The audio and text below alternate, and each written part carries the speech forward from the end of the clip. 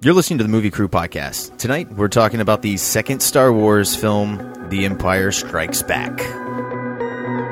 Well, dreams, they feel real while we're in them, right? It's only when we wake up that we realize something is actually strange.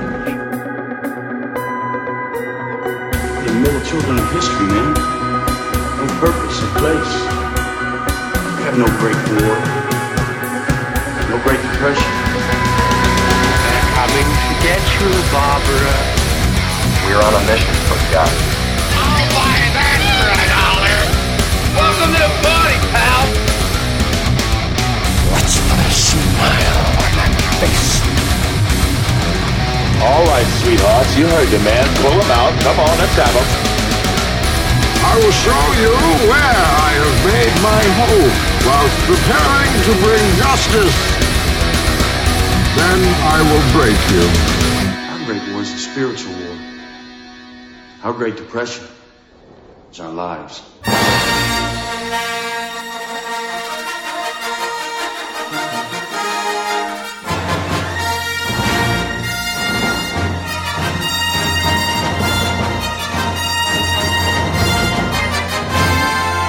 Welcome to the podcast. I'm Brian. With me tonight, Mr. Jeremy Benson.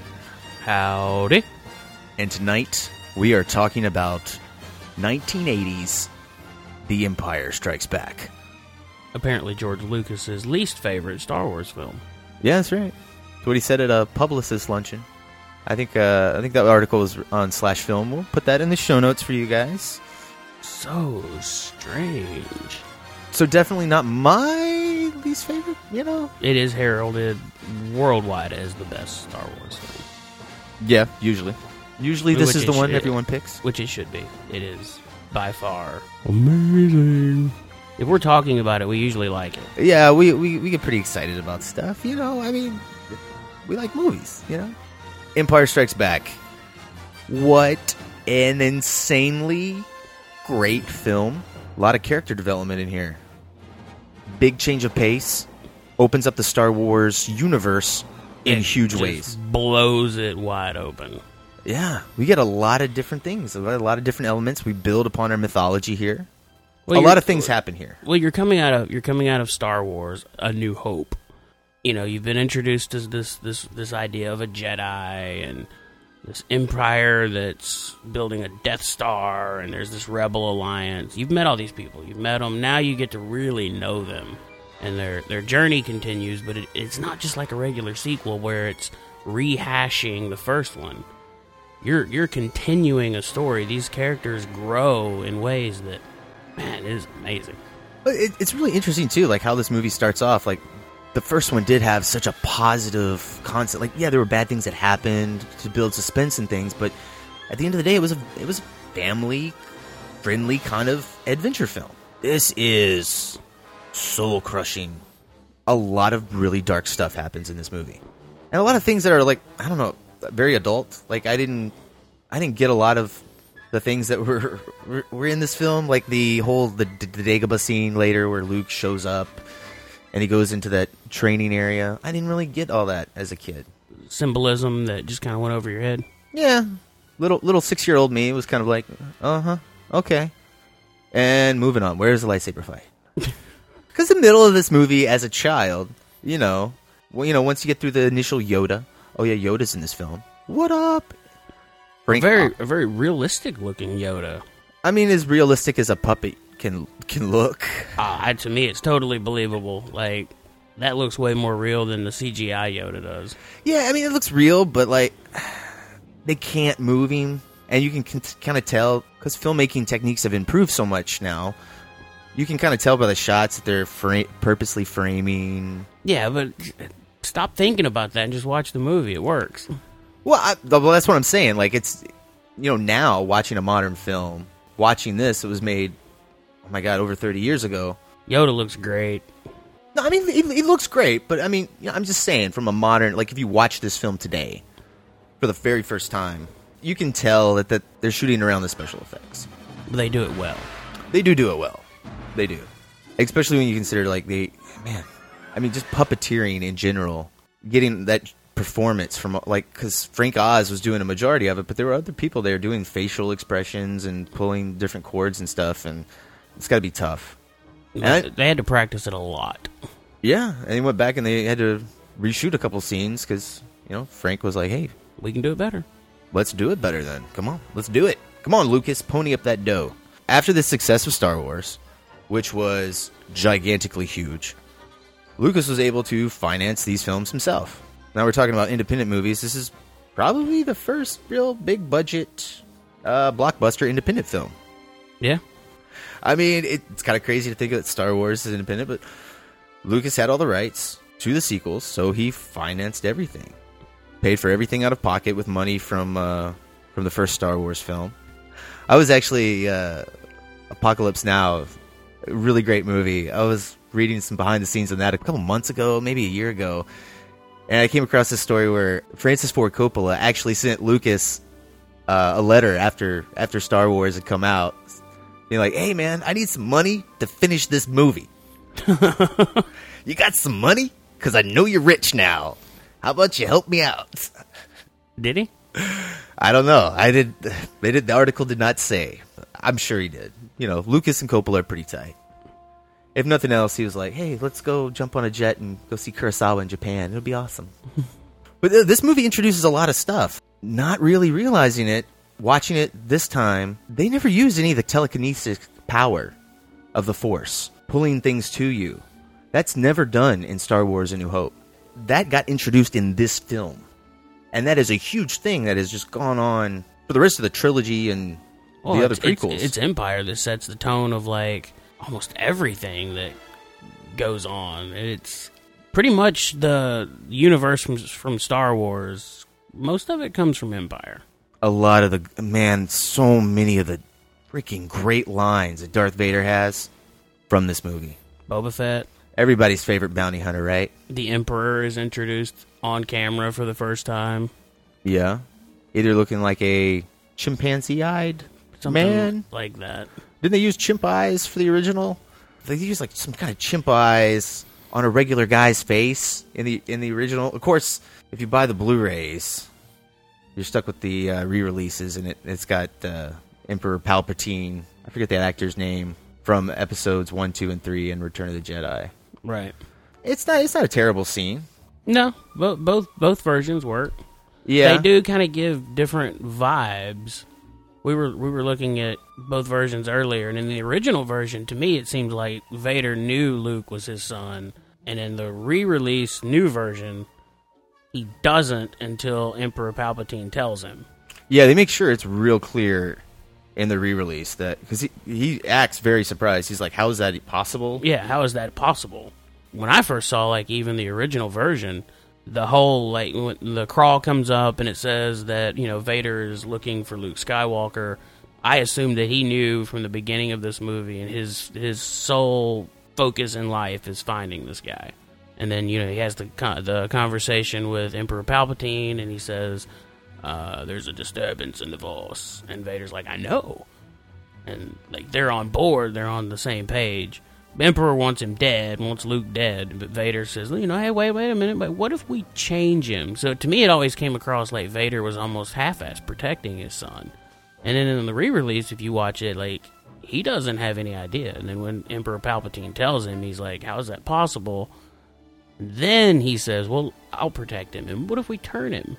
Originally, you thought, because in the scroll it says that Vader's looking for Luke Skywalker. Right.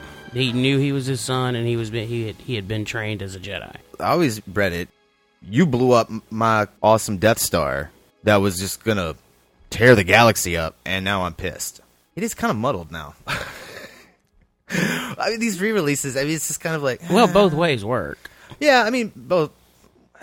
Do they? I don't know. I have to think about that for a minute. They do to me. Out of all the re-releases and all the changes, I think Empire by far is... least offensive. Yeah. I do have a real big problem with Boba Fett's voice, man. They got that Jango Fett actor from Attack of the Clones, and they redubbed his voice, and man, Boba Fett sounded so awesome. He sounded like a raspy, like, Snake Plissken, Clint Eastwood. You may take Captain Solo to Jabba the Hutt after I have Skywalker. He's no good to me dead. Now he sounds like Jango Fett. You may take Captain Solo to Jabba the Hutt after I have Skywalker. He's no good to me dead. Like, wonder why they did that. He's just kind of boring voice. Well, I mean, I know why he did it, to tie it in. But everything doesn't have to... I know everything didn't have to tie God it. damn, Look, I hate these prequels. I fucking can't stand these prequels. like, I understand, like, Lucas wanting them to connect, but it's just one of those things, it's like, It doesn't matter if his son sounds different. it's just a voice that I've lived with for so long, you know what I mean? Like, I've seen the movie so many times this one way. You know, like, all right, replacing the Emperor with the same guy. I can get that, okay? You want your characters to look the same throughout your... Okay, I get it. But to change a voice like that, it seems a little... Yeah. It's almost a little bit of an FU to the fans, in my opinion. Yeah, it's Boba Fett too, man. Like, that's a pretty big fan favorite. Do you think Lucas... if anybody knows George Lucas, feel free to ask him this. Do you think he does certain things that are just a little bit of like, oh, they didn't like this, so well, fuck them. I'll make it even worse. Like the no from episode 3. Like that was the moment that took them completely out of the movie, and then he adds it to Return of the Jedi. Why? Yeah, well, I don't think he used to be that way. I think when he started these prequels, and when episode 1 came out and got a lot of hate, I think he got really butthurt about that. Because every time he's released a Star Wars movie up until that point, It's been loved. yeah, not the case in the prequels. He could have taken Jar Jar Binks out of 2 and 3, but I feel like he purposefully put him in as four, a senator. Yeah, just to be like, hey guys, look, he's not going to be in the movie that much, but fuck you, I'm not cutting him out. Right. I'm just curious, does Lucas have these little moments where he's like, you know what, fuck them, I don't care what they think. I'm a fucking billionaire. I do what I want. He did give us Empire Strikes Back, along with director Kershner. Yeah, Ivan Kershner directed this, who I know from RoboCop 2 fame. What? The guy's made a lot of sequels. I mean, it is varying degrees of success. It is by far my favorite Star Wars film. Oh, absolutely. It's where Vader becomes, he's not just the henchman aboard the Death Star taking orders from Moff Tarkin. He's dude in charge. He wants to find the Skywalker asshole and kill him, and then he wants to find the Skywalker asshole and talk to him. Well, I like it too. Like Vader in this, he's like completely evil. They make sure that, like, in the first one, he argues with people. Well, it's a layered evil too, though. What do you mean layered? Well, I mean, at the same time, he tells Emperor Palpatine he'll join us or die. But then later he's telling Luke, let's kill the Emperor. I'll keep you alive. Well, you and me will kill the Emperor, and we'll rule the galaxy. He's not the henchman anymore. He's a free-thinking evil being. Yeah. No, I mean, there's a nice Shakespearean element to it. But what's so wonderful about it, though, is that it just takes that mythology from the first one, and it's just dropped lines, man. It's just these little dropped lines from the first one, like, Darth Vader killed your father. Darth Vader was a Jedi that was seduced by the dark side of the Force. And then you turn it into this huge story with this one line of, I am your father. Holy shit, there's a whole, like, backstory that suddenly is going around in your head, like, holy crap, okay, so he was his dad, he was seduced by this dark side, he didn't know about, oh, wow, it takes this universe and just expands it like a balloon.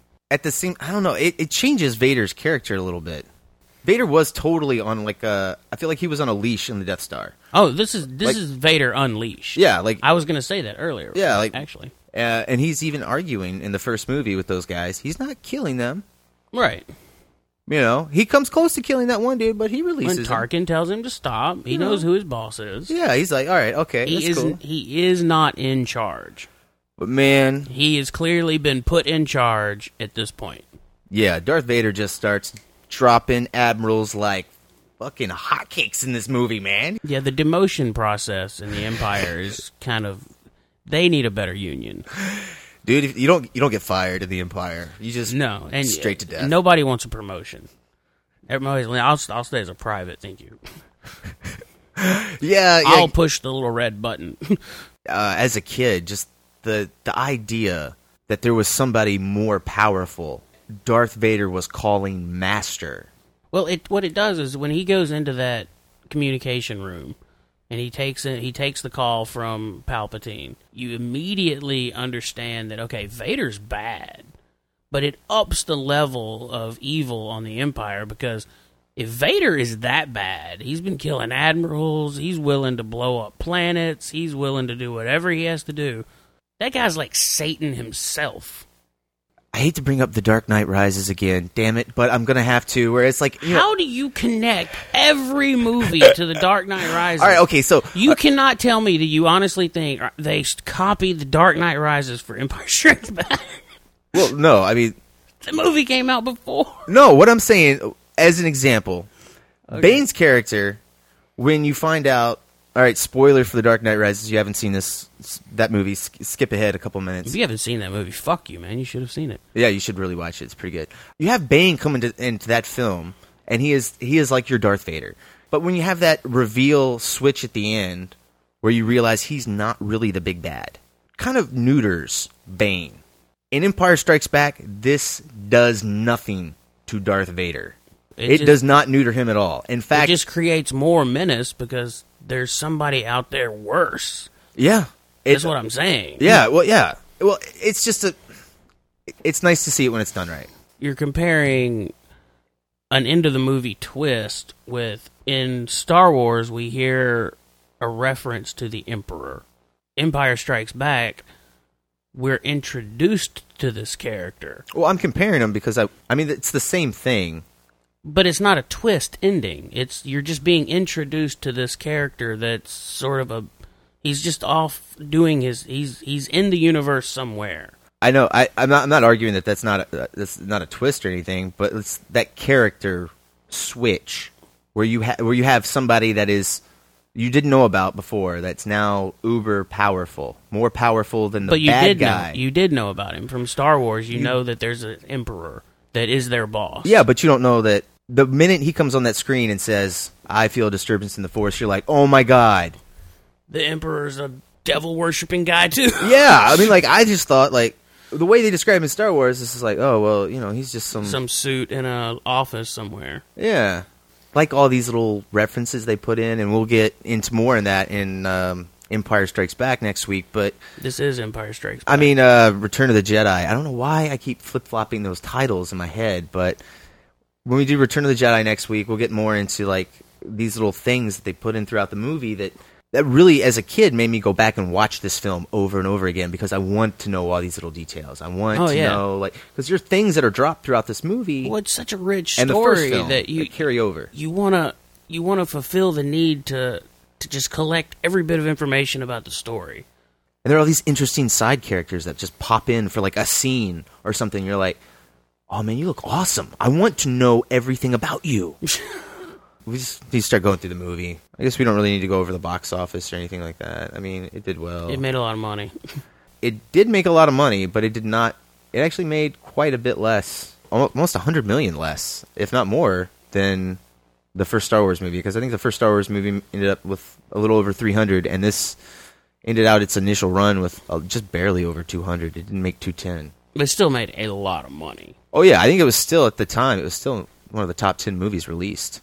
You know, I mean, it would put it right under Jaws. I mean, it still made more than Close Encounters of the Third Kind. So, it made a lot of money, but none of these films equaled to the box office success of the original. Or, well, the original was just a cultural phenomenon. I mean, yeah, the bomb that went off at the right time. Even as a kid, Empire was... I love the Hoth scene. I love the whole... the walkers, the snow, the Abominable Snowman... They're called Wampas, dude. It looks a lot like the Abominable Snowman from Rudolph the Red-Nosed Reindeer. They did, okay, now you brought up Wampas. They did have a whole scene in the very beginning on the planet of Hoth where they had these Wampas. Now, these Wampas were originally supposed to be like a problem. They'd shot some stuff. If you watch the behind the scenes on the Blu-ray, they have some little making of, and they have these deleted scenes where you can see these really terribly shitty guys that are dressed in these horrible Wampa suits. It just looks like ass face.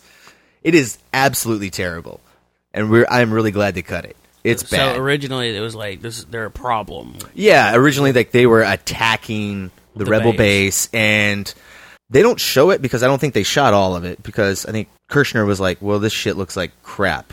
They did shoot a scene where I guess they have them all in one room, and that there's this yellow piece of paper on the door that has some kind of, Star Wars language written on it.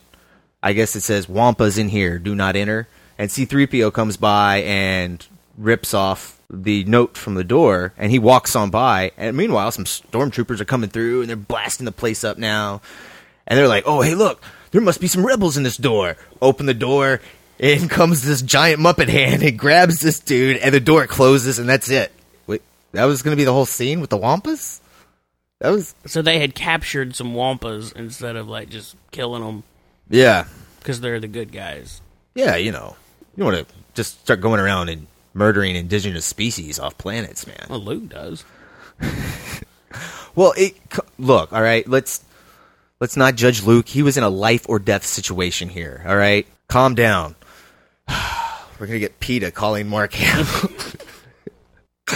No Wampas were harmed in the filming of this movie. Sir, you killed 2 Tauntauns and 1 Wampa on the planet of Hoth. I remember being, as a kid, like, even the idea of when Han cuts over the Tauntaun and puts Luke inside it to keep him warm. I remember just thinking that was such a cool idea. I remember going straight to my grandfather asking, like, in the Wild West, if it got really cold and your horse died, you cut it open and get inside. That'd keep you warm. So, guys, if you're ever in Antarctica, or a desert, yeah, hopefully, there's a polar bear that's already dead, so you don't have to kill it, and you can just crawl inside. Or your horse dies. Yeah, I don't think I could crawl into a horse though. Horse is kind of small, There's big old horses out there. I don't know, man. I don't know if I could fit into a horse. I bet you could. You got to but he's got bones and stuff, and well, so does grizzly bears. Yeah, but they just got longer fur. Something about a grizzly bear just sounds more warm. You could just take the dead paws and wrap. Okay, this is getting creepy. Why are you imagining cuddling with a bear? What?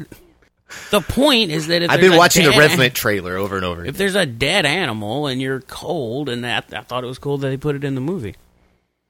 It is cool. I do like the intestines. It does lead to a weird scene of after Luke is captured by the Wampa, and he escapes by using the Force, cuts the Wampa's arm off.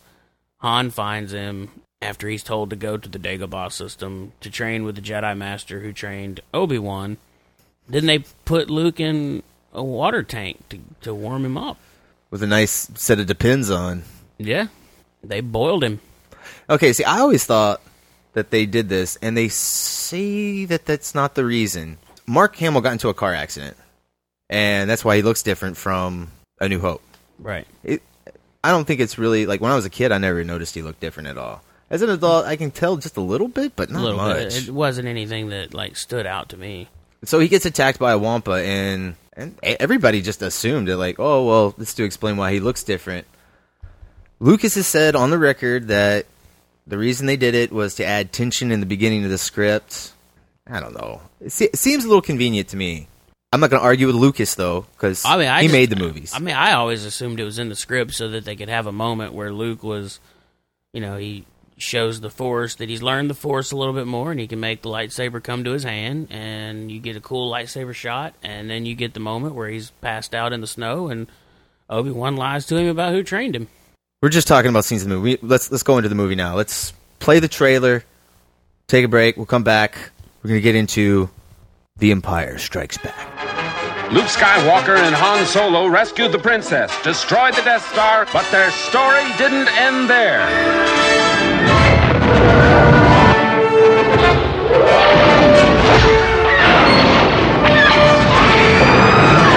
Now, the creators of the biggest smash hit of all time bring you the next episode in the Star Wars saga, The Empire Strikes Back.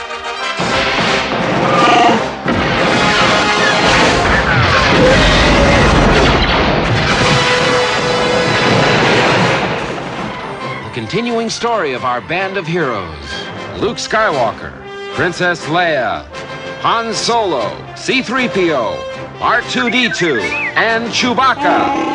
And introducing Lando Calrissian. It's an epic of romance.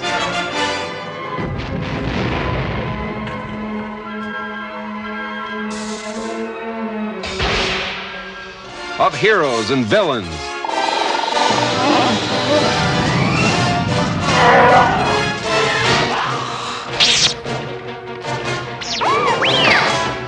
They cross trackless voids to unknown worlds.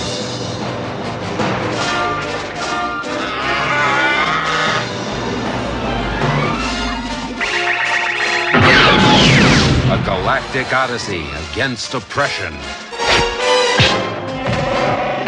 We're talking Empire Strikes Back. So this is the first time that we get the Episode 5, The Empire Strikes Back. Which I bet confused the living schmuck out of everybody that went to see it. Maybe. The hardcore fans, it got re-released the year before, and they put the 4 on there. The Episode 4. So some people had seen it with the 4. Well, you imagine how confusing that was. Where's the rest of them? Are they on Betamax or something? I don't get it. Wait, I don't even think Beta was a thing then, man. Was Beta a thing then? I don't know. I'll have to look up when Beta came out. Yeah, I'd have to look up too, man. I don't think Beta was a home use thing, man. Like, we weren't rich enough to have it. I remember in '85 Beta was a thing, but I don't remember 4. I remember even as a kid being like, why is this Episode 4? I am so confused. I never really thought about it much when I was a kid. Part of the reason why is because when I first saw these movies, I couldn't fucking read yet. I could not read all the words, like pursued, and I was 6, all right? Back off. I couldn't read. I mean, I just remember, I remember being like, Episode 5, but this is the second movie. This is so confusing. Okay, the second movie is Episode 5, so there's 3 movies that he hasn't made yet? I don't understand. Why would you start in the middle of your story? See, I'd already gotten, like, by the time I was asking those questions, it was already, like, in Star Wars culture by that point. And it was like, oh, yeah, well, of course, yeah. He's going to go back and do... Well, actually, we didn't know he was going to go back and do 1, 2, and 3 at that point. I wonder if it was just a whim. Like, he was... Just one day, he was like, all right, we'll just call it Episode 4. It'd be hilarious. I mean, I know he claims that he originally had a 9-movie story written out, but... He had 9 movies? I've heard 2 rumors. I've heard one that he said he had a 6-movie story written out. Yeah, that's what I've always heard. And then I heard that he had a 9-movie story written out. Did not know that. Read it actually not too long ago, because he actually gave notes for the new trilogy that I don't know if they're going to keep or not. Oh, okay. So it's Lucas revisionist history. So okay, all right. Yeah, I mean, you never know. Like, I mean, he wrote the first one, so who knows what did he have a note for, like, this is where everything's going to go, or is he just making it up? It is possible that he had an outline when he wrote Star Wars for a story that he then looked at and went, oh, this could be 9 movies. Or it could be possible that he wrote Star Wars, it did well, and he went, okay, well, let's make Empire, and we'll make him his dad, and that'll be a big shock, because he was missing his dad in the first movie, and call it Episode 5. Fuck with him a little bit. Play it off, like the Flash Gordon thing. They were always like, Episode 16, so we'll just do Episode 5. Just call it Episode 5. I saw these, I was so young, I was such an idiot, that when I first saw it, it was like, Episode V? What? That must be some star language. I didn't know Roman numeral. I didn't know the... You didn't ask questions? I always ask. Well, yeah, I mean, yeah, what I does asked... that mean, Dad? Yeah. Shut up, boy. Well, you can ask questions afterwards. We always had a very strict, don't talk during the movie kind of... That I've continued through my life. I hate when fucking people talk in movies. It drives me crazy. Oh, yeah. If my kids have questions about, like, what does the V mean, I'm going to stop and talk to them about it. You don't talk... Anyway, okay. If one of them asks, what's the inner motivation for this character to want to do this, then we'll stop and have a, character motivation conversation. Break it down with your kids. Hey, so the reason this guy raped this woman over here was... We'll try to relate everything back to the Dark Knight somehow or another. It's a gift I have. It's an obsession you have. Hey, come on. Second best trilogy of all time, man. It's got to be. It's, I don't know, Indiana Jones. Third best trilogy of all time. It has to be. Yeah. Yeah. I would say, right off the top of my head, yeah. Yeah. So, movie starts off very differently here. We are on an ice planet. Something that kind of bothered me. I'm playing the Star Wars Battlefront game right now, and it got me thinking, why in the Star Wars universe do the planets only have one environment? Yeah, I was wondering the same thing. Like, because Tatooine, like, I guess I always thought that it was that they were just in the desert part, but if you look at it from outer space in the match shot, that whole planet is brown. Right. There is no green, you don't see any oceans. It's like a desert planet. Now, Hoth is just an ice planet, which right. I kind of understand that a little bit better. Ice planet makes more sense. Yeah. Green moon of Endor makes no sense. Well, even in the prequels, like, you get to Coruscant, it's like, the whole city's a fucking planet. Like, where do they get their water supply, dude? It's pumped in from wells underground. But there are no clouds. Like, you gotta break. Come on here. Like, it's just something that, like, I've just been playing that game recently, and I was just like, wow, it's really weird, because it got me thinking about just the worlds that they're in. But, alright, Hoth, we're here. We get some Tauntauns.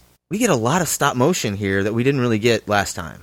The AT walkers, the Tauntauns, Phil Tippett did the special effects. He also did some of the Go Motion dinosaur that he did for Jurassic Park before they ended up going with the CGI dinos. This is his stuff. Man, I really like the stop motion work here. I think this is some really good stop motion. The Tauntauns, not as much, but the walkers, I think, are just... Oh, that's one of my favorite battle scenes in the whole Star Wars. Top of the line, just some of the best. Like, that vehicle was made to be animated via stop motion. You know, I've heard people say, well, why would you even make these giant dog-looking robots? Because it's perfect to attack an ice planet. Well, they say, look, the shield is up, all right? Darth Vader has to choke some motherfucker because he brings him out of hyperspace too close to the planet. What is it, General? My lord, the fleet has moved out of Lightspeed. Comscan has detected an energy field protecting an area of the 6th planet of the Hoth system. The field is strong enough to deflect any bombardment. The rebels are alerted to our presence. Admiral Oswald came out of Lightspeed too close to the system. He felt surprise was wiser. He is as clumsy as he is stupid. General, prepare your troops for a surface attack. Yes, my lord.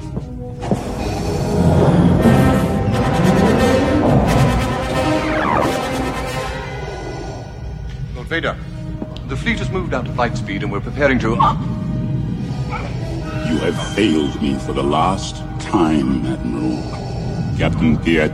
Yes, my lord. Make ready to land our troops beyond their energy field, then deploy the fleet so that nothing gets off the system. You are in command now, Admiral Piet. Thank you, Lord Vader. Because Darth Vader just wants to pull up to the planet and shoot some shit from outer space down there and blow him up. I guess also goes against the idea that he doesn't know Luke Skywalker's his son yet. Because he wouldn't just, like, roll up to the planet and be like, yeah, I'm going to roll up here. And they were trying to surprise them. Well, they're trying to surprise him, but I think the idea is that they roll up there and they're going to... I never got that at all. How do they get the walkers down there? They land the ships outside of the field range, and then they take the walkers in. Dude, I didn't write it. I'm just telling you what they say in the movie, you know. Well, yeah, I just assumed they were going to attack the base. So that was the plan. We're going to attack the base. Yeah, but I think they were originally planning to pull up, shoot shit from outer space, and go home. I think they were going to pull up, drop walkers, shoot some TIE fighters in, and then go home. But they can't get the TIE fighters in. Why don't they just blow the planet up? I don't think they could blow the planet up. They don't have a Death Star anymore. But you're sure a Star Destroyer can blow up a big section of a planet. Why didn't they do that? Because they had the shield up. But you're blowing up a big section of the planet. I think the shield is over the base. Well, the shield may be over the base. It may not be over the entire planet, but it's over enough of the planet that they can't bombard... Because they say they can't bombard it. Yeah, because that's what I always thought they were going to do, is send in, like, little planes along with the walkers. But they can't get the planes in, so now they have to just send the damn walkers. Well, when they say they're going to bombard it, I think they're going I think they're going to shoot down. Yeah, I never thought that. I thought they were going to send an aerial bombardment, but that's a military term. You're thinking they were going to shock and awe it. Yeah. Steal from George W. Yeah, I think that's what they were going to do. Up for debate. Yeah. Otherwise, why would he be mad if the shield was up if that's what they were going to do anyway? Because he can't get his planes in there. Your aerial attack is the most important first line of attack. You can take everything out with your planes, and then you go in with your walkers, drop your stormtroopers in, you take it over. Internet, we're gonna need you listeners to chime in on this one. Ooh, that's basic military strategy. These guys are well above basic military strategy. And you know something I thought was interesting, they too? have AT-ATs. You know who's in charge of that base? No, because there's an admiral there, and I'm pretty sure admirals outrank commanders. The crawl says Rebel base led by Luke Skywalker. Yeah, well, I think that means it's led by, because he's the Jedi. Because they make sure that you know in this movie, really damn sure, that if Luke Skywalker dies, the rebellion is fucked. The way Yoda makes it sound later in the movie is this is it.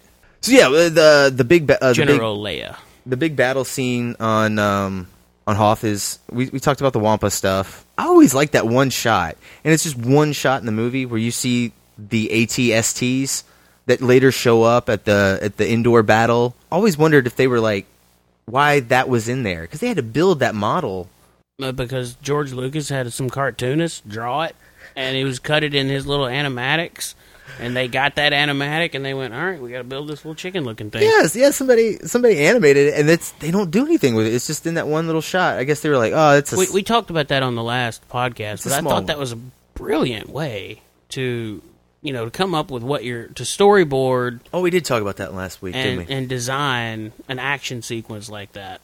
Lucas was actually cutting back in California where they were shooting. I think they shot this stuff in Norway. So he was back cutting, and man, the special effects things were taking forever because on Hoth everything's freaking white, and the special effects guys were losing their minds with all the matte lines. And if you watch the original cut of this, you can see through the speeders. The speeders are transparent, all the POV shots, and the snow speeders that the rebels are driving blow up. You can see the real blue matte lines all around them, and I bet you the special effects guys at ILM were just like, God damn you, George Lucas, why fucking Frozen Planet? But it is a really smart idea because he had the scenes cut with cartoons added of what special effects shots needed to be. So then he could send that to ILM and say, hey, copy this, which gives them an exact camera move that they're copying. Yeah. It's what became known as animatics. I can remember the first time I ever saw a movie, and I don't remember what movie it is, but I remember it was a Spielberg film, and they were on the making of, and they showed the animatics of what they were going to shoot, and I was like, that's brilliant. I want to do that. I want to animatic something. Oh, really? Yeah. Yeah, I don't like animatics, man. It takes out that first joy of first discovery. Yeah, but you're not the guy that has to sit and explain to the camera guy, the actor, what everybody's going to do. I would love to be able to go, watch that, do that. I don't know. I think the special part of filmmaking is putting it together and the love and, You can still have love. It just makes the vision clarified. Yeah, I know. It makes it easier for you to do your job, but, You're not going to have that moment of, all right, so everybody knows what we're doing? All right, I'll be back in a minute. Hey, guys, that camera's in the wrong place. I thought we were shooting from over here. In the Battle of Hoth, the snow speeders, they get the tow cable and they start going around and wrapping up the legs and everything. Yeah. I thought that was really cool. We get Wedge back, and I really like that Luke, he actually gets shot down, but he is such a badass. He's like, man, look, you guys need snow speeders and all this crap to take him down. I have a lightsaber. Yeah. I'm just going to go shoot up here, whip a hole in, chuck a grenade in, bada bing, bada boom, AT-AT down. Now I only got to worry about 5 or 6, 7 more, And the whole time they're evacuating the base. Yeah. With the ion cannon, which I guess is like some kind of EMP. Well, it's shooting a big blast into space to clear that traveling path. And you see it fire. Like you think it's going to be like a laser or something, but it just hits the ships, and then it like causes them to spark, and then they just start sinking in space. Yeah.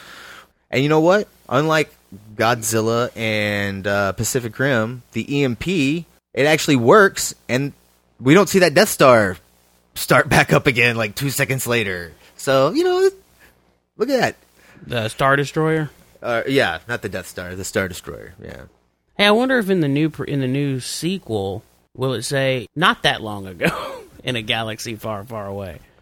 They're going to rectify it and be like, it's a little newer, guys. It's just not that long ago. Maybe they'll change it to a couple of months ago. If they change that, man, nerds would lose I would lose my mind. I did hear that there's an end credit scene. Do we have to do that every fucking rumor. movie, man? Come on. Get the fuck out. All right. Positive thinking. So, it's going to be good. I'm telling you, it's going to be a good movie. So, after the Battle of Hoth, Princess Leia, Han Solo, Chewbacca... Well, it's after the Battle of Hoth was where the movie takes off. That's where it goes to a completely new level that you're not expecting. Yeah. It's kind of like a James Bond cold open here. It's just like, gets us into the action, gets us out. We know what's going on. But Luke goes to Dagobah. Right, that's where Luke's character he gets his full character arc there. This is when we meet Goofy Yoda. Yeah. Going through all the snacks, man. Awesome. R2-D2's just... God, R2-D2 and Yoda, totally... There's some bad blood going on here. Fine, or I will help you not. I don't want your help. I want my lamp back. I'm gonna need it to get out of this slimy mud hole. Mud hole? Slimy? My home this is! R2, let him have it. R2! Move along, little fella. We got a lot of work to do. No. Stay and help you, I will. Find your friend, I'm not looking for a friend. I'm looking for a Jedi Master. Jedi Master? Yoda. You seek Yoda. You think R2 remembers him? He has to. Well, maybe he got his memory erased, and we didn't see that. I don't know. That is kind of a plot hole that R2-D2 never does get his memory erased, right? Because C-3PO is the only one that gets his memory wiped. Right. I never thought of that. So we're going to go off the assumption that this is the first time they've met, which is a better assumption to go off of, I think. Because I don't know. I like the R2-D2 and Yoda interplay. I think it's funny. Oh, it's great. I like how Luke is so dismissive of Yoda. I like Yoda being goofy here. Oh, it's perfect because it's Yoda's already giving Luke like a trial before Luke even knows it. He's giving him his secret test. Let me see how you do reacting to my little green self. Let's see what kind of person you really are. He doesn't pass it. Obi-Wan has to get involved and do a little convincing here, No, yeah, Yoda's ready to kick him out. Yeah, well, I mean, come on, look. His last name is Skywalker. Yoda remembers, didn't go too well the last time. This is his kid, Man, like father, like son. God damn, those prequels, man, they mess up everything. You're watching Empire, and you're like, oh, man, and, his name's Skywalker, and he knows that Vader's his dad, and then you remember that, like, the prequel, and you're like, oh, that's what happened. I have not thought of the prequels. It doesn't happen while I'm watching the movie. It happens afterwards when I'm thinking about it. All right, okay. Lobotomy for Benson when he leaves here. Just remove the prequel part of your brain. Oh, that would be amazing. I do think this is a really interesting section of the movie because we get a lot of character moments. Things stop kind of in the action department. We pick up in the character development. You get Luke, like in Luke's training, we kind of learn what kind of person Luke is, what kind of person he's becoming. It's all about Luke becoming this next level of his character. Everything is symbolic of where he's going and the choices that you start seeing in this moment. That, like, okay, his choices are a little bit heavier than everybody else's because if he makes the wrong choice, he could end up being Darth Vader. He can go to the dark side. Han's not going to go to the dark side. So the weight suddenly is heavily on Luke's choices from here on out. I really enjoy all of these training sequences here. I enjoy listening to Yoda talk about the Force, talking to him, and we see all of these training elements come into play. He's lifting. We're getting he's getting visions of the future. He's not a perfect hero yet. He's still making mistakes. Like when he goes to lift that X-Wing, and he's just like, "Oh man, what you're asking is impossible here, you little green midget." I can't. It's too big. Size matters not. Look at me. Judge me by my size, do you? And where you should not. For my ally is the Force. And a powerful ally it is. Life creates it. Makes it grow. Its energy surrounds us. And binds us. Luminous beings are we, not this crude matter. You must feel the Force around you. Here, between you, me, the tree, the rock, everywhere. Yes, even between the land and the ship. Don't judge me by my size, and he lifts it up. And I love Mark Hamill in that scene is really good. Mark Hamill in the whole Dagobah. To know how they shot it, that he can't even hear what Yoda's saying, that's all just time. Yeah. Oh, man, his performance there is brilliant. Every time they cut back to him, because this is intercut between the Millennium Falcon in the asteroid field and Luke on Dagobah. Yeah, you got to have the Millennium Falcon. They're running into some trouble, and Han and Leia are falling in love. The asteroid sequence is amazing.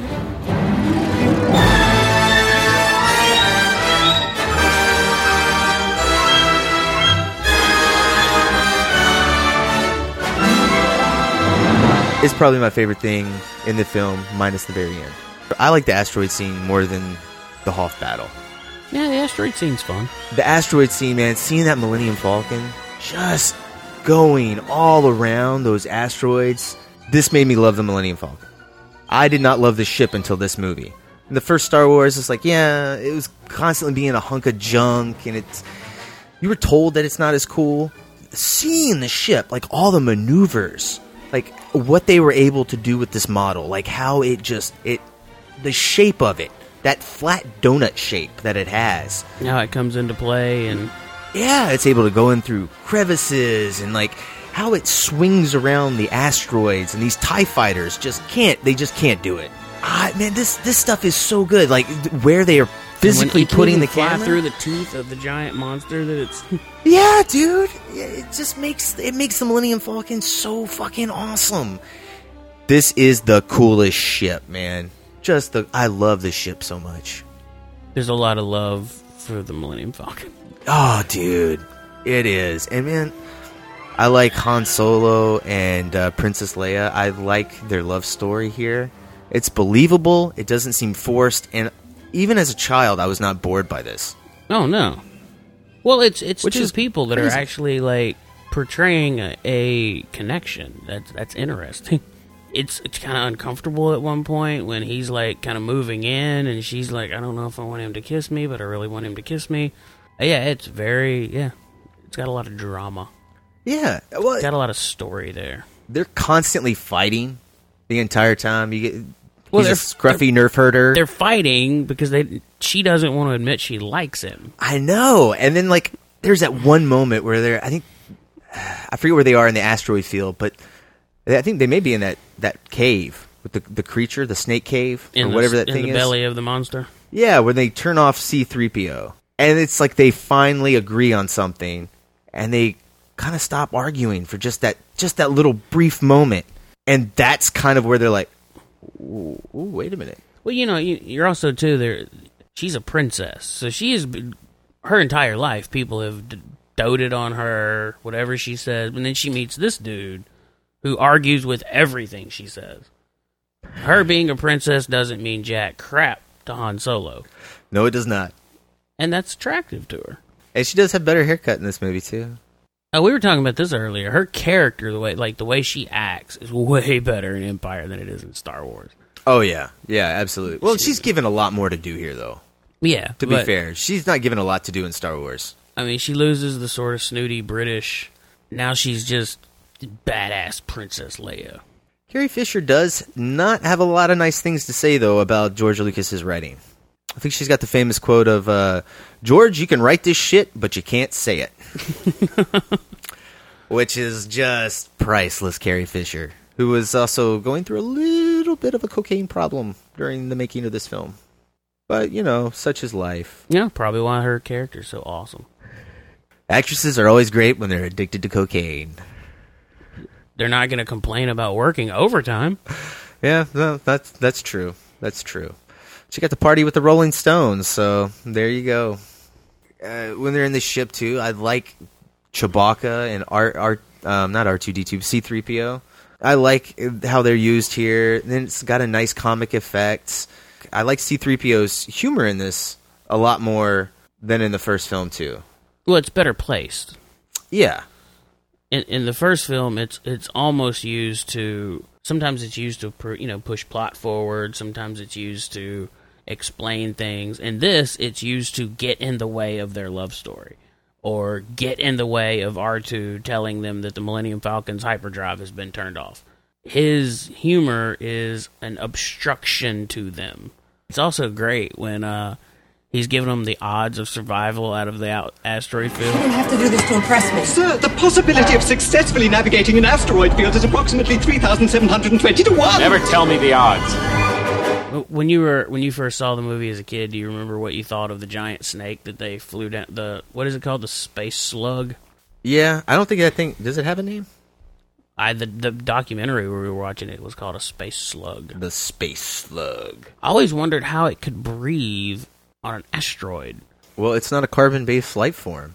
It doesn't need oxygen, man. It's a rock-based life form, huh? Yeah, it lives off the nutrient-rich asteroid in that belt, and dude, there's no way that thing could. I mean, do you see how big the space slug was? I mean, It's about the size of the asteroid. Like the gravity from the asteroid, it would fly off into space.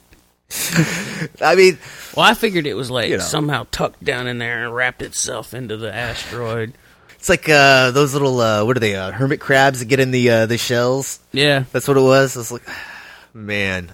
No, yeah, whatever. Logic and physics, well, we kind of have to throw that out here sometimes. I do like the bounty hunter sequence where he's got all the different bounty hunters all lined up. He's going after Luke. He's constantly setting these traps to get Luke Skywalker. He basically offers the bounty hunters, you can have Solo if you bring me Skywalker. Which is crazy because he's just getting Solo in them so he can torture them so that there is something in the Force, a disturbance perhaps, that Luke will see, so Luke will come to Cloud City. Which I did not get that as a kid at all. Yeah, I just thought Luke was on the Millennium Falcon, and it got away, so he was like, all right, damn it, the Empire can't get him, I'll hire bounty hunters to go get him. Man, I like how Boba Fett gets him, too. Gets thrown out with the trash of the Star Destroyer. Smart guy. Yep. Thinking like a Han Solo. That's how you know he's dangerous, man. Don't mess with the Fett, dude. Don't fuck with the Fett. So they go to Cloud City. We meet the only African-American in the entire Star Wars universe, Landau Calrissian, played by Billy D. Williams. Lando. What did I say, Landau? I said Landau. Like Martin Landau. So, Billy D. Williams. Which, I have a Billy D. Williams story.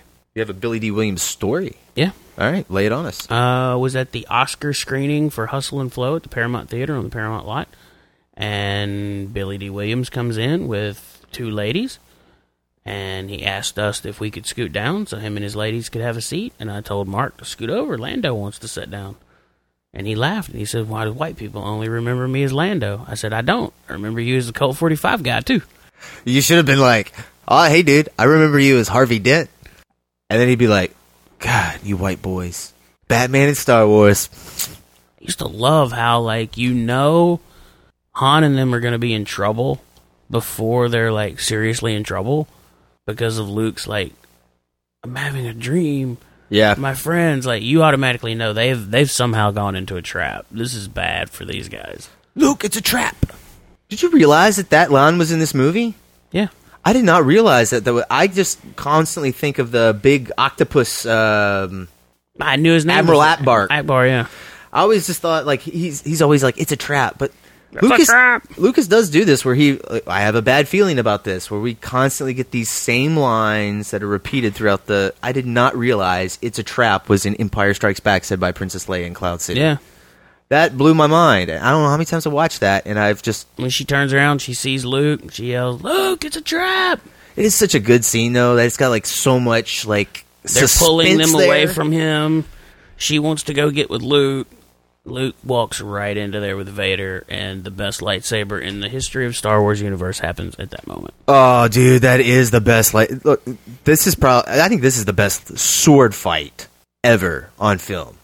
I mean, okay, now when I say that, I'm not just talking about choreography, about camera placement and lighting. Look, guys, the story, the dialogue, character and emotion in this fight. When you're making a film and you have a fight scene in it, the fight is not just about choreography. It's about the story the fight tells. The story this fight tells is amazing. Even the motions of what they're doing tells the story. Yeah. When Luke first goes up to, he's trying to be brave, and he lights his lightsaber up, and Vader just holds his up with one hand, like this is going to be easy, and kind of shows Luke, you're not as good as you think you are. It's so just like every motion, every shot, everything is building a theme, building a moment, building that story, pushing. By far the best lightsaber battle in all of the Star Wars movies. Yeah, every time Luke does something different. I cannot stand it when people go, "No, it's a lightsaber battle in Phantom No, Menace." we're not talking about that. We're not talking about those fucking prequels anymore. The episode 1, no, that is nowhere near this. I mean, is it flashy? Is it lots of jumping around? Sure, but it does not contain any amount of emotion compared to Empire Strikes Back. Because this is intercut too with Han being, because he's already frozen in carbonite at this point. He's being loaded up, taken off. And it's being intercut with Leia and Chewbacca trying to get him. Lando does a baby turn. He's going to help him out. What is dude, I have always wanted, like, that's the cyborg guy that he just, like, activates. That really kind of freaked me out when I was a kid. That, like, the fact that somebody would have a wristwatch and they could activate another person. I always thought it'd be pretty cool. It's just like, I want one of those. Well, yeah. Why don't you have a droid? Like, why would you need a cyborg person? I always thought that was really weird. And the fact that they give it to the only African American in the Star Wars universe, I also thought was really bizarre. No, that he gets a android slave. Yeah, well, it's a cyborg slave. Yeah, right. And he's actually kind of like, I love on the making of, they don't call it a slave, they call it an assistant. Yeah, right. Whatever. The dude's a slave. Like, if you hit your wristwatch and press a button, you can turn him on and off. Yeah, come on. I don't know. I always thought that was kind of weird, disturbingly freaky. I don't know. Like the fact that somebody would control you like that, just and okay. Speaking of freaky too, we skipped over. We'll come back to the lightsaber. We skipped over the Han Solo getting fucking frozen in carbonite. Dude, this is totally gut-wrenching. One of the best improv lines ever. Kirshner's got a great story on the commentary where they apparently just did, because the original line was, "I love you too." Right. And apparently they just did all these takes of all these different lines. Apparently they wanted to go on break. They had to go and break for lunch. They drink beer on break in England. So the crew was ready to have their lunch break to get their pint of ale.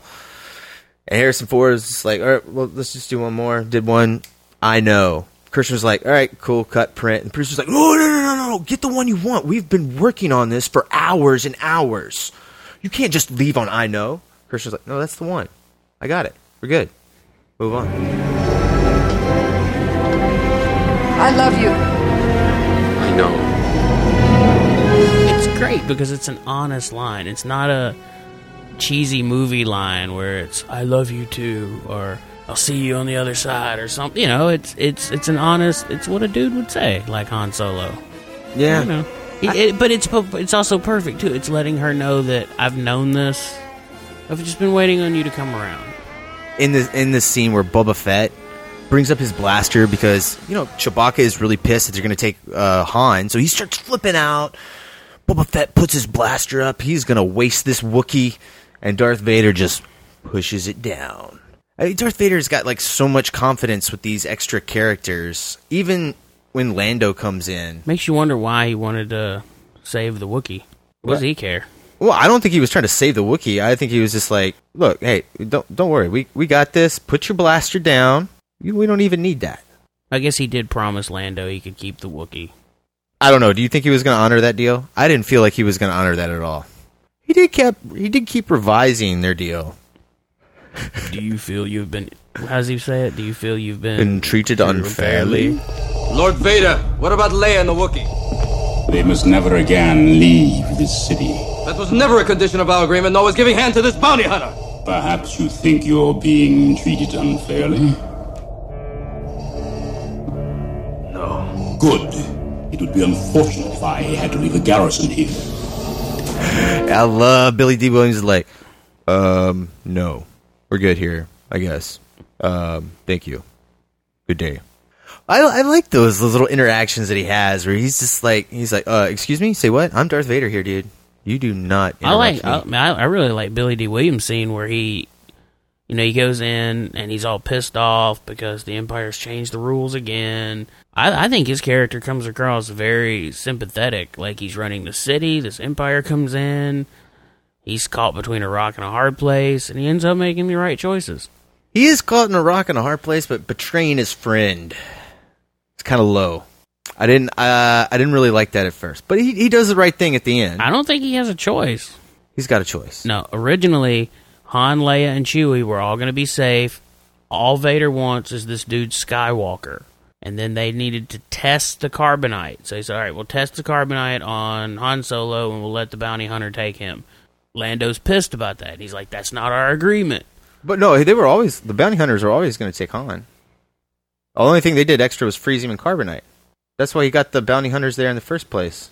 I think he said that you guys are safe. He only wants this guy Skywalker.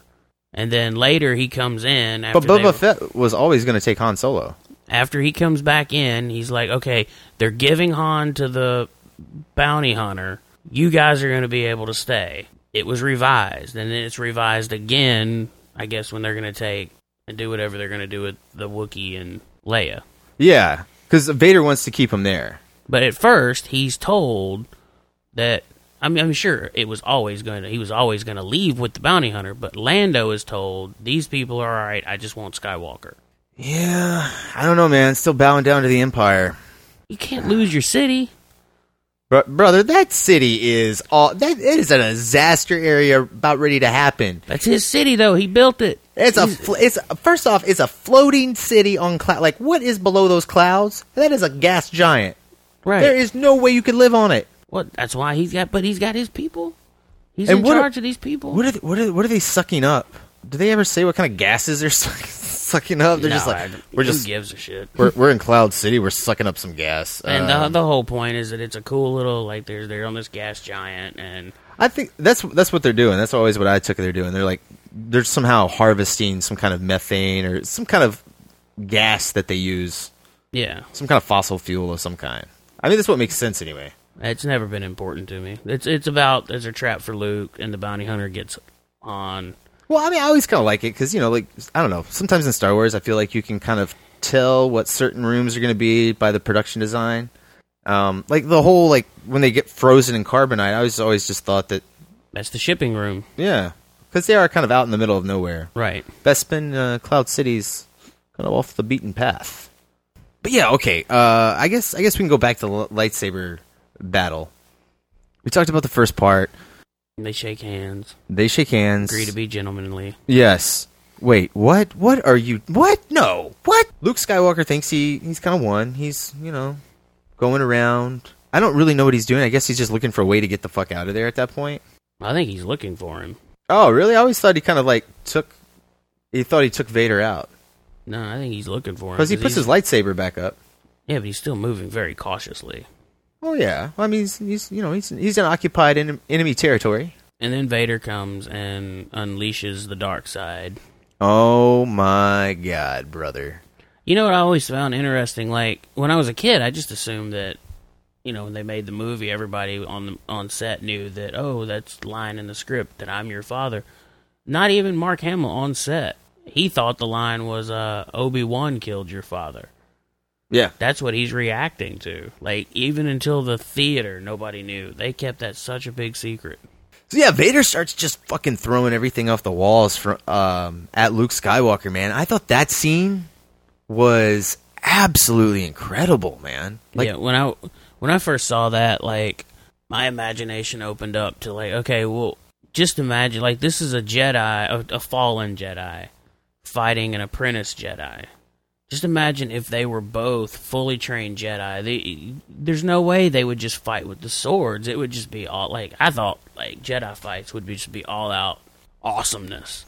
I don't know how I got this in my head, but for whatever reason, I thought that only the bad guys would use the Force while fighting. Really? I don't know where I came up with this notion, because it does not exist anywhere.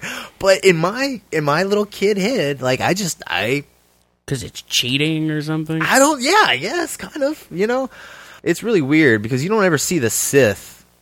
Like, Darth Vader never uses the Force to secretly cheat somebody. Well, the Jedis do, but Darth Vader doesn't. Yeah. But, the thing about Darth Vader, though, is you have to remember, in his eyes, he is not a bad guy. He is doing the right thing. Yeah. In his eyes, the Jedi turned against him. The Jedi turned against the Empire, or the Republic, and it's him and the Emperor. They brought everybody back together. They're the reason there's some sort of government. Back to this lightsaber battle. The very end part, Darth Vader says, "I'm your father." Really dark moment here. Luke, you do not yet realize your importance. You have only begun to discover your power. Join me, and I will complete your training. With our combined strength, we can end this destructive conflict and bring order to the galaxy. I'll never join you! If you only knew the power of the dark side. Obi-Wan never told you what happened to your father. He told me enough! He told me you killed him. No. I am your father.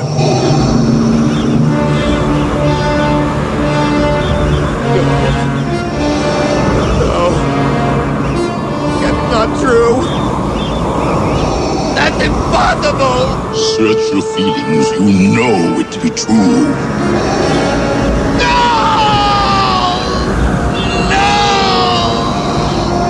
Luke could join Daddy, go own the galaxy, or you do option number 2, which I thought was a little extreme, and jump to his death, commit suicide. Our hope for the best.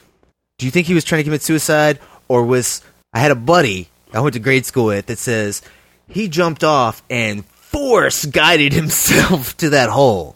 No. Yeah, that's what I say. I say he committed suicide and he got sucked into that hole. I say he was very close to saying yes to Daddy, and before he would say yes, he threw himself over the side and would rather see what happened. Oh, wow, you thought Luke Skywalker was close to saying yes to Darth Vader? I think he was tempted, yeah. And the temptation is what pushes him to, like, fuck, I can't just stay here. Oh, I see. I just thought he was like, well, if you're my dad, then... Well, his choice is either say yeah or he's going to kill him. Yeah, I think he was tempted. I think that's the whole point of the story, is that Luke is tempted. It's what his helmet, when he chops Vader's head off and his face is in there, is that he is tempted to go to the dark side.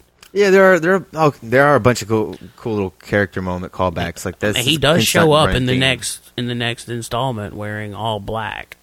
When we're done, I'm going to ask you another off-the-air question about the prequels that I don't understand, but go ahead. I think he does have that callback. I think he was tempted. I think he was very much shocked that this is his father, and he feels lied to by Obi-Wan. I mean, you think about it, Darth Vader is the first person telling him the truth. Obi-Wan lied. His uncle never told him about it. So, yeah, he's tempted to say, fuck, well, okay, fine. They call out right after that. He is constantly, Luke is constantly saying, Why didn't you tell me? Obi-Wan, like, why would you? I love that. Like, I feel like in a modern movie, all those lines would be just dropped. Oh no, yeah, and they drill it home like 3 or 4 times. Like, this is what he is thinking about. Because, dude, that I can imagine seeing this. I can't really imagine this without having seen Return of the Jedi. But if you didn't have that line, like, I would just constantly be in the theater and be like, "What the hell?" I guess I would think that Vader was lying to him if he didn't say that line afterwards. Vader says it, and that's it. That's all the confirmation you get in this movie. Well, no, there's the soul check there, where when Luke's he falls, he ends up in a trash chute. Leia's able to catch him off of an antenna. The upside down antenna. And see, this is where I always assumed that you were saying earlier that you didn't think Leia being his sister was ever part of the main story. I always assumed, according to Lucas, it wasn't. I always assumed that they knew at this point because he was able to call to her. So he says, Leia, and she comes to him. They get him back in the Millennium Falcon. He's in the sick bay. And then Vader calls mentally to him. And at that moment, like, I think that's the moment Luke felt like, oh shit, that is my dad. I can feel like that parental connection. Yeah, I felt like he believed him, like, right when he told him. Otherwise, why would he jump? Like, I feel like I think he believed him when Vader said, search your feelings, you know this to be true. Yeah, the audience, though, if he hadn't said that Obi-Wan, why didn't you tell me line, I don't know if I would have put that together as the audience. I would think I would have been like, Vader's lying to you, buddy. Don't believe him. Don't believe Obi-Wan's right. He's the good guy. He's not going to lie to you. Well, it's all a matter of a point of view. Oh, what a... God, man. Man, I would have slapped his ghost ass. Man, your point of view... Dude, you cannot not tell me my dad is the evil ruler of the galaxy. Yeah. What if I wanted to be an evil ruler of the galaxy, man? That's why I didn't tell you, you little dick. How's a nerf herder? Yeah. According to Lucas, the whole, like, Leia being the sister thing, that was, on his commentary, was an added-on thing. He brings it up when Yoda has that line, the last time you see Yoda on Dagobah, where he's like, no, there's another. When Ben says something like that, boy's our only hope, and he's like, no, there's another. Originally, they couldn't figure out the line, but it was something like, oh, we need to find another. There was all these different interpretations of the line before settling on that one, and then that's when Leia ended up being Luke's sister. It's kind of crazy because, like, he ended up having to rework a lot of things because Obi-Wan was actually supposed to be the one teaching Luke in the second installment, but he killed Obi-Wan off in A New Hope. So that's where Yoda came from. Yoda came off because he killed his character off in the first installment. Oh, really? Yeah, so we may have never gotten Yoda had he not killed off Alec Guinness in the first movie. I wonder why he decided to kill him off. Oh, I don't know. I think just create some drama and some tension there. I forget what his reason was, but it was something along those lines. This series is... I don't think it's as set in stone as some fanboys like to think. I think it was just, it was an ebb and a flow. Like, I don't know. The first Star Wars movie, he was just so worried about making that work. Yeah, I read a preface to something not too long ago that Lucas wrote, and it's for Return of the Jedi. And he mentions that writing Return of the Jedi was really hard because there were a lot of loose ends that they didn't have answers for. So I'm guessing, like, the Leia thing was... And he even mentions in that, like, is Leia going to end up with Luke, or is she going to end up with Han? Or is there another option? And she does kiss him twice in this movie. Yeah, you can tell that they were definitely trying to do she's going to pick one or the other, and Luke was probably going to end up going and becoming the monk Jedi dude, and Han would get the girl. Yeah, I probably would have left out her being his sister. Hey, little awkward. I guess I really don't have that much of a problem with it because every time she kissed him, especially in this movie, it was like little teeny pecks. Yeah. I could see it more like a friendship thing. Yeah, kind of a slutty friendship thing. Leia's she's been a princess, now she's a general. She wants some action. She definitely needs a man or an alien. Women have needs too. Watching it as a younger, when he was able to call to Leia, I always assumed that was because she was his sister. It didn't dawn on me that just happenstance that she heard him. Yeah, because you don't really see like a lot of people force talking. Yeah, use that telepathy at all. If they're not related or already other Jedis. He didn't go Lando, and Lando go, hey, there's some fucking dudes talking in my head. Dude, it would be awesome with Chewbacca, and then like Chewbacca starts talking to everybody. Like, to me, he would be the logical Chewbacca because he's the pilot of the ship. That's who I would call. So this movie just ends. Well, yeah. They get away from Cloud City, and Han Solo's still frozen in carbonite. Luke gets a new hand. It's just like one of the old chapter plays. It ends, and you gotta wait for the next one for you to figure out what happens. Dude, I would lose my fucking mind if I saw this movie in the theater. In 1980. You know they're gonna do that with the new trilogy. You know that, right? Oh my gosh, dude! I don't think I could wait that long, man. Can you just imagine sitting in a movie theater?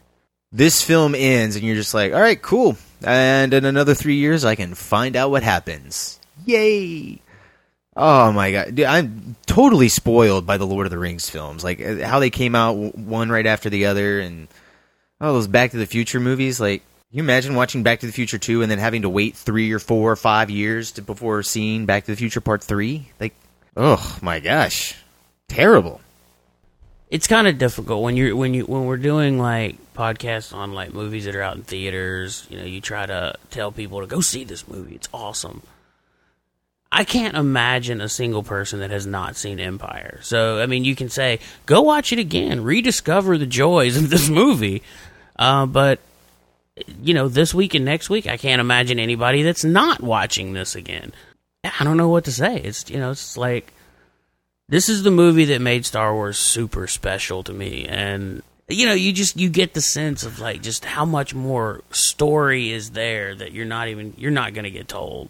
But you want it. I mean, that's what I think created that kind of urge for, like, the spin-off universes, like, not spin-off, but the expanded universe where people want material. This universe is so rich with story possibility that you just want material.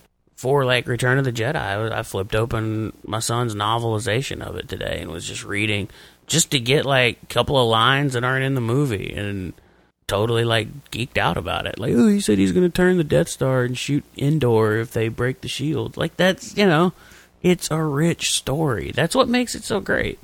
And Empire is the one that takes it from, it's the one that introduces the characters in a much more believable fashion. And you see them get hurt. You see them go through a lot of turmoil. But you still, even though it ends on a down note, you still come out at the end with your heroes. They're still ready to go they're gonna go get their guy. So you're still rooting for them. They've come out of the darkness. We're gonna go get him. Yeah, you see them go through a lot, and this is the one that I think this is the movie that attaches people emotionally to Luke, Han, and Leia. Yeah, I totally agree with that. It's a movie that's got all the good lines in it. It's exciting from start to finish. I love it. It's got the character development. It's got, like you said, the mythology. It's just everything is opened up here so much more. It's bigger, and it's the one where you see Luke and Han and Leia at their absolute worst, and we get to live with these characters and see them grow and see where they're. This is everything. Like when people say Darth Vader, I think of a scene from The Empire Strikes Back, not Return of the Jedi, not Star Wars. I think of The Empire Strikes Back. That's the one. This is the one where Vader is the full bad, evil villain. Well, this is the one where he's dominant. And he's awesome. In New Hope, he's playing the henchman to Tarkin. In this one, he's unleashed. He's Vader. He's doing his thing. He's going after what he wants. He's even trying to manipulate the Emperor a little bit when the Emperor's like, kill Luke. Well, guys, I think that's going to do it for us tonight. We really, really, really, really love this movie. Hey, Benson, before we close out, where would you put this in terms of sci-fi films? Is this number 1, number 2, number 3, number 4?